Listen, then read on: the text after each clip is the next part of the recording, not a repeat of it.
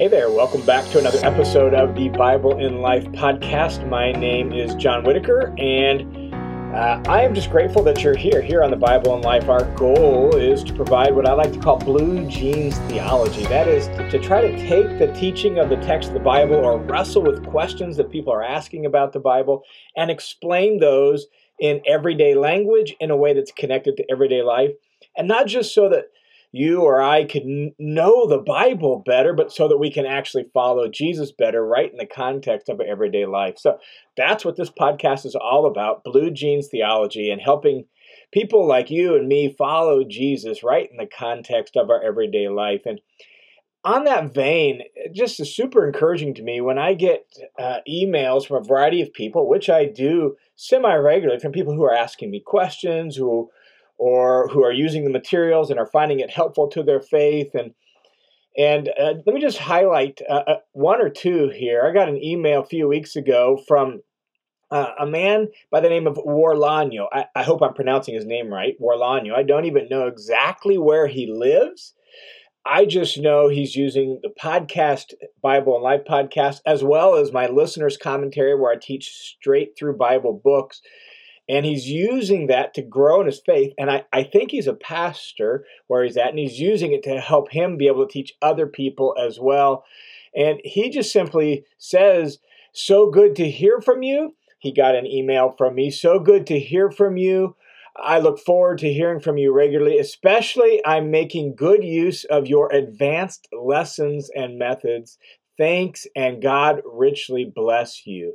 And that's just so encouraging to me that here he is, because of the internet, able to access the listener's commentary, able to access the podcast he's learning, and he's using that to help other people learn and grow. And he's in a place where my suspicion is he doesn't have access to those kind of resources and would never have them if it weren't for things that were put on the internet. I got an email shortly after I got that one from Warlano from Jeffin. I believe that's, again, how you pronounce his name, Jeffin or Jeffin, like that, from Kenya. Again, I believe he's a pastor as well, not 100% certain, but he is, when he has access to the internet, which isn't consistently, he's using the Bible in Life, he's using the listener's commentary to help him grow in his faith as well. And he even asked, "Have you ever traveled to Kenya?" No, I have not been to Kenya. I have friends who are missionaries in Kenya, but I myself have never been there. So notes like that, where people in places that don't have access to these resources but are using them to help them grow, man, that's really the heart behind this. Wherever God can use it for his honor and for his name's sake, may that happen, and may that continue to grow and expand and reach more and more people. And that's made possible because of the generosity of people who do have access to the internet regularly, and people who do have access to maybe a little more funds, and are like, "Man, I believe in the vision of this. I want to help people like Warlano or Joffin or other people who around the country just grow in their faith." And so if you are a supporter of this ministry, if you're a ministry partner, either through Patreon or through World Family Mission, can I just say thanks a ton? Thank you for your generosity. Thanks for making an impact in people's lives that you and I may never meet until the new heavens and the new earth. And we may never know the full impact that your generosity, this work, and our partnership together has on those people, and how many people it had an impact on. And we're trusting God for that. And so thank you if you're a ministry partner and a donor and a supporter of this ministry. And if you've been impacted in it, or if you hear stories about Warlano or Joffin and others, and you want to join the team of ministry partners, man, there's a link down in the notes below. The easiest way, probably the best way to do that, is through World Family Mission. That is the umbrella organization that I operate through. It's a registered nonprofit and provides a little financial accountability. And virtually 100% of what you give through there comes directly to me. And so you can donate through there and support this ministry, become a ministry partner as well. So if you want to do that, check out the notes down below, check the link down below. I'd love to have you join the team. I'm actually praying this year for the Lord to bring the number of people who give through World Family Mission up to about 30 people. Right now, we're about 15 or 16. So that'd be doubling it in the next 6 months, which is a huge ask. But the fact is monthly predictable income is only about 65% of minimum monthly need. And so for this ministry to be able to continue to grow and expand, we just need more people to step up and join the team and be donors. And so maybe that's you. And if you're able to do that, I would be deeply appreciative for you if you could become a monthly donor of that, as well as people around the world would be deeply appreciative. So thanks to all you who donate. Deeply appreciate that. We are in a series that we're just exploring really some things about the Old Testament law. And the reason we're doing that is because it's just hard to read, if we're honest. It's confusing. It's not the most scintillating or engaging. I actually, over the weekend, was with a friend of mine who is a believer. He grew up Jewish. He's a believer. He's reading through the Bible right now, and he told me, he said, I'm in Leviticus, and I just can't wait to get done. And that's the way most of us feel, particularly about Leviticus. Not always the most scintillating, not the most engaging stuff. I think there's a lot of confusion about the law. So just trying to, explore various things that will help me get some of these thoughts out on the law that I've been studying over the last decade, help me maybe clarify some of my thoughts on that, and hopefully provide some framework for some of you as you sit down to read the law. Now, when we're talking about the Old Testament law, we're talking about the first 5 books of the Bible: Genesis, Exodus, Leviticus, Numbers, and Deuteronomy. That's the Old Testament law. And probably the most common thing I've heard about the law, the Old Testament law, that is actually a fundamental misunderstanding of it is this: that the law was just it's all about works. It's about trying to earn your salvation. It's all about doing, and it's all about works. And so the law is really about work salvation. And the point of it was that you couldn't do it, and therefore you needed a Savior. Now, there's a tiny bit of truth in that, but that's also a fundamental misunderstanding of what the law actually is and how the law intends to operate and what its purpose was in the Old Testament. Even though it's incredibly common, even though you sit with, or you sit in Bible studies or you talk to people, I've even heard pastors say that, and yet that's a fundamental misunderstanding of the law.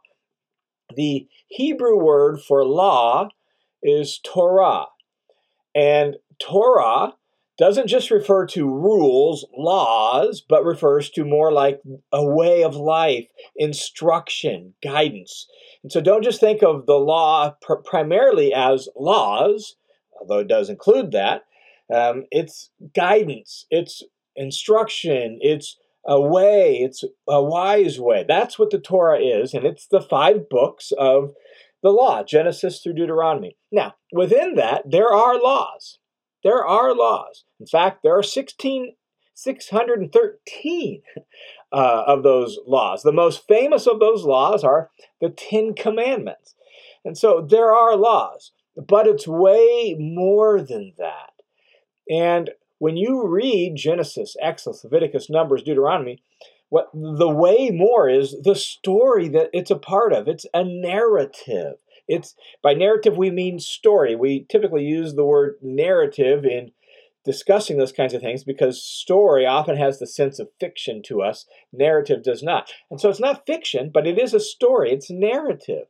And that narrative is the setting in which the laws sit, right? And that is very, very important to see, and it's very instructive to us. And that story begins with the book of Genesis, and it tells the story of the fall of mankind, the growth of sin throughout the world, God's initial judgment on sin through the flood, God promising never to destroy the earth by a flood again, and then it really begins to pick up steam in Genesis chapter 12 when God calls a man by the name of Abram, later known as Abraham. God calls him to himself, not necessarily because of any righteous thing Abraham did. He just called him to himself and then gave him a promise that through Abraham and his descendants, God was going to reverse the curse of the fall and sin and death, and God was going to bring his blessing,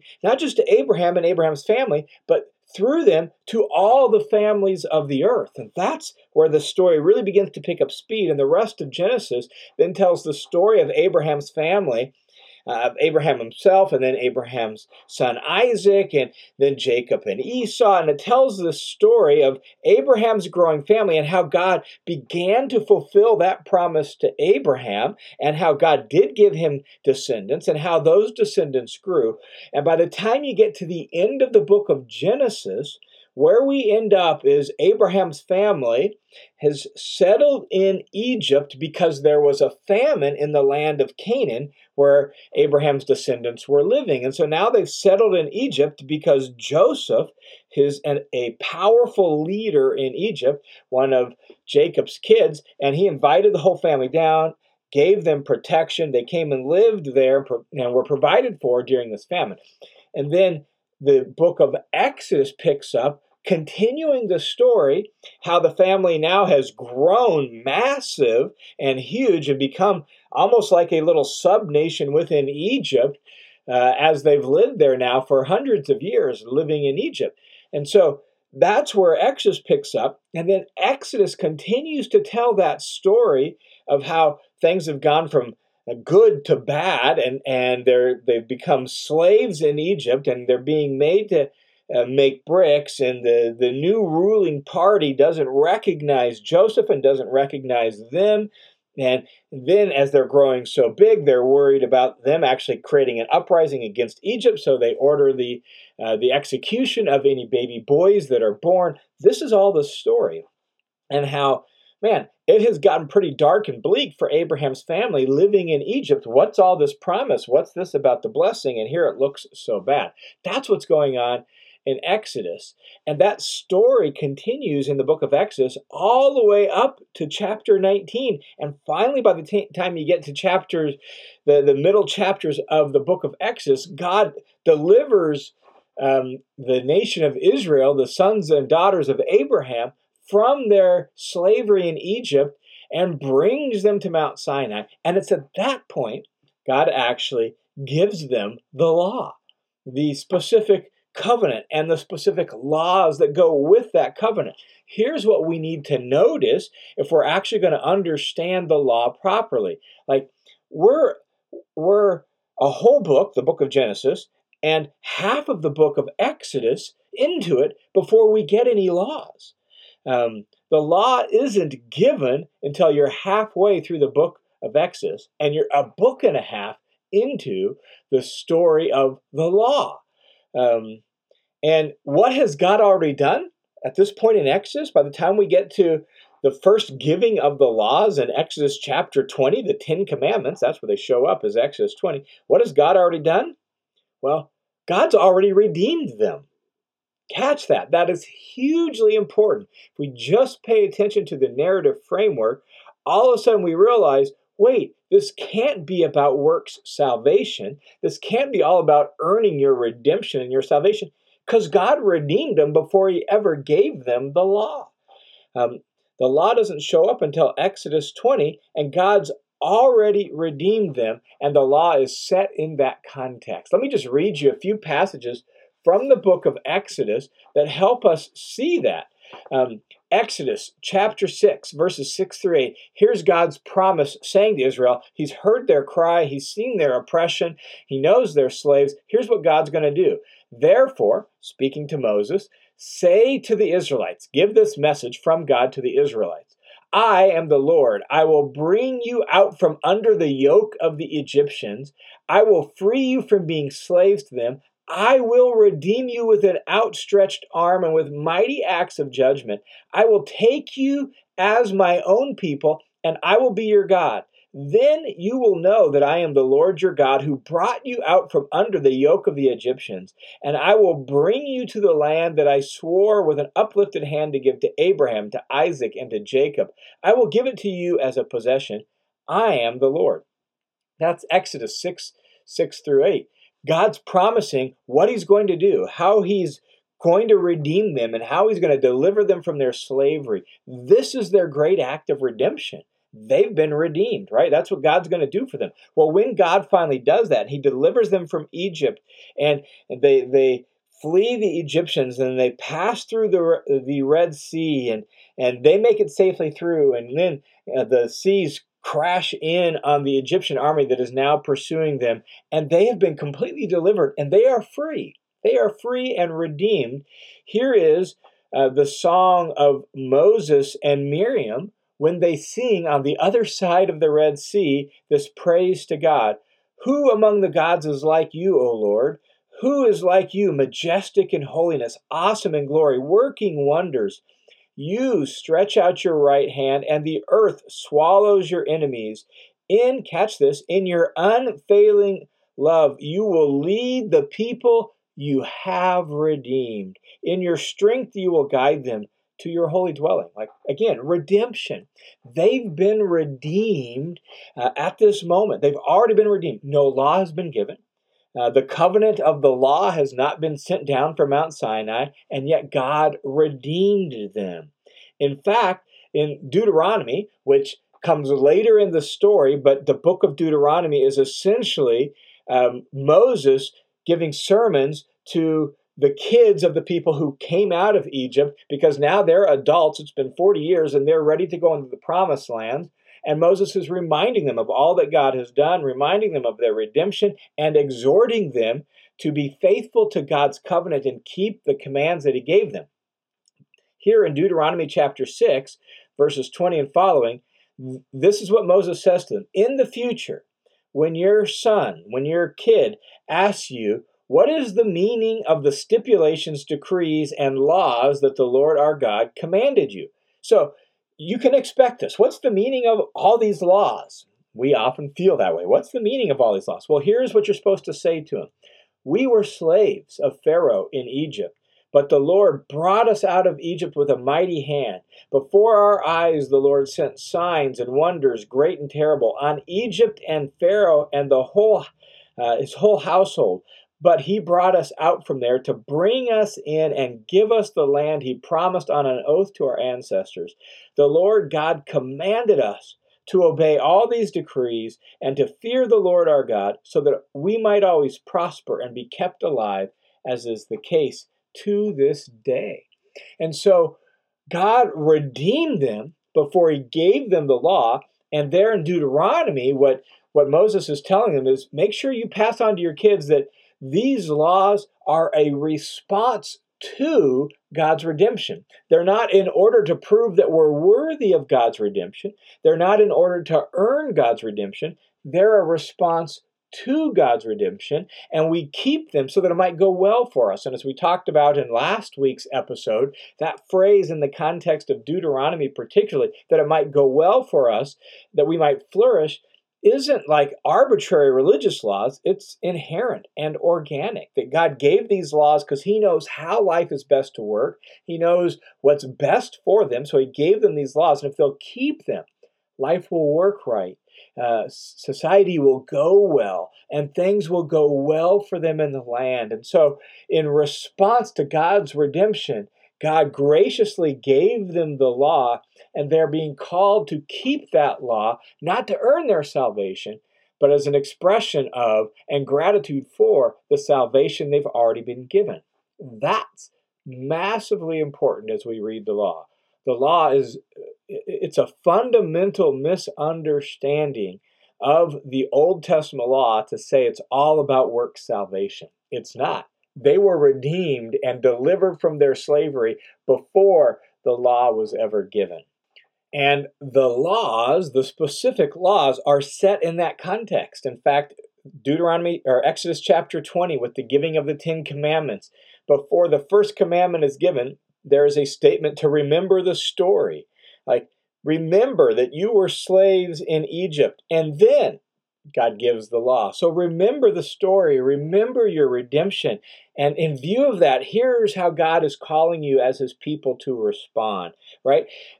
Throughout the laws and the stipulations and the decrees, there's reminders. In fact, there's places where God says things like, remember that you were slaves of Egypt. Therefore, treat the servants and the slaves and the foreigners and the outsiders among you with generosity and mercy and compassion, because that's what God did for you when you were slaves. And so some of the laws are directly tied to remember what God did for you, do that for other people. That's the whole framework of the law. The law is a response to grace.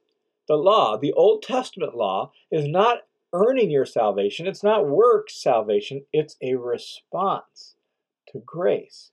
Just like in the New Covenant, it is a response to grace. God saved us, not because of righteous things we have done, but because of his mercy and because of his grace. And now that grace teaches us to say no to ungodliness and sin, as Paul explains in Titus. Like, even in the new covenant, we respond to grace with obedience, and the same was true under the old covenant.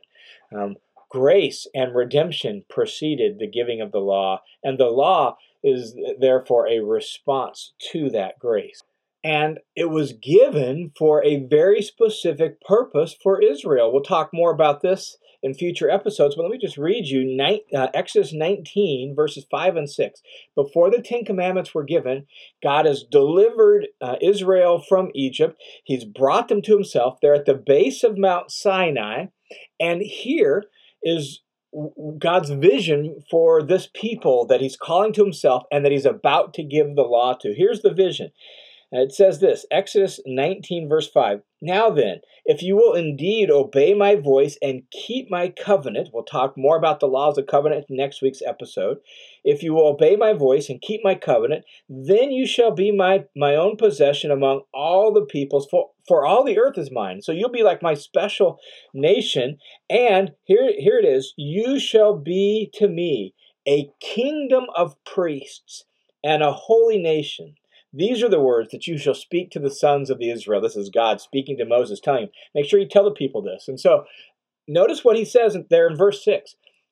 Israel is being set aside, set apart for God to be a kingdom of priests and a holy nation, to be a nation among the nations that represents God to them, that brings God to the people, God to the nations. They're a kingdom of priests. What the priests in Israel are for the nation of Israel, Israel as a whole is for all the nations. And not only that, they're to be a holy nation, distinct, set apart. We'll talk more about that verse in later episodes, but that's the whole purpose of the law. The law was given to set Israel apart as distinct among the nations, so that, as we noted last week from Deuteronomy, the nations would see them and say, there's not a single nation among us that's nearly as wise and understanding as this people. So the law was given to help them be distinct, set apart, holy among the nations, so that they could display God's wisdom and character and grace to the nations, a kingdom of priests and a holy nation. And the law was going to be the means by which that came about, if only Israel would keep it. Now, we know the rest of the story. We know Israel struggled to keep the law, failed to keep the law throughout their whole history, and as a result, the consequences and curses actually written in the law came upon them. Again, we'll talk more about that in the future. But the purpose, the goal of this whole giving of the law was not to earn their salvation. They were already redeemed. And so now, as God's redeemed people, these laws are going to form them so that they can be a light to the nations and show God's goodness and character and wisdom to the nations, so that the nations could come to know God. So, to summarize the main thing on today's episode, it's this: that the law is not works salvation. It's not earning salvation. The law is a response to God's grace in redeeming Israel out from their bondage to slavery and bringing them to himself. That's what the law is all about. And so let's be done denigrating the law and running it down by saying things about the law being purely a bunch of rules and rituals that you had to keep to earn your salvation, but no one could actually keep it. And that's why God sent Jesus. That is a caricature of really the whole biblical story and what the law is all about. All right, thanks for tuning in to this episode of the Bible and Life podcast. I pray that you have a great week in Jesus, that you continue to listen to Him and learn from Him, that your life is increasingly shaped and looks more and more like Jesus. God bless you guys. I hope you have a wonderful week. I look forward to talking to you again soon.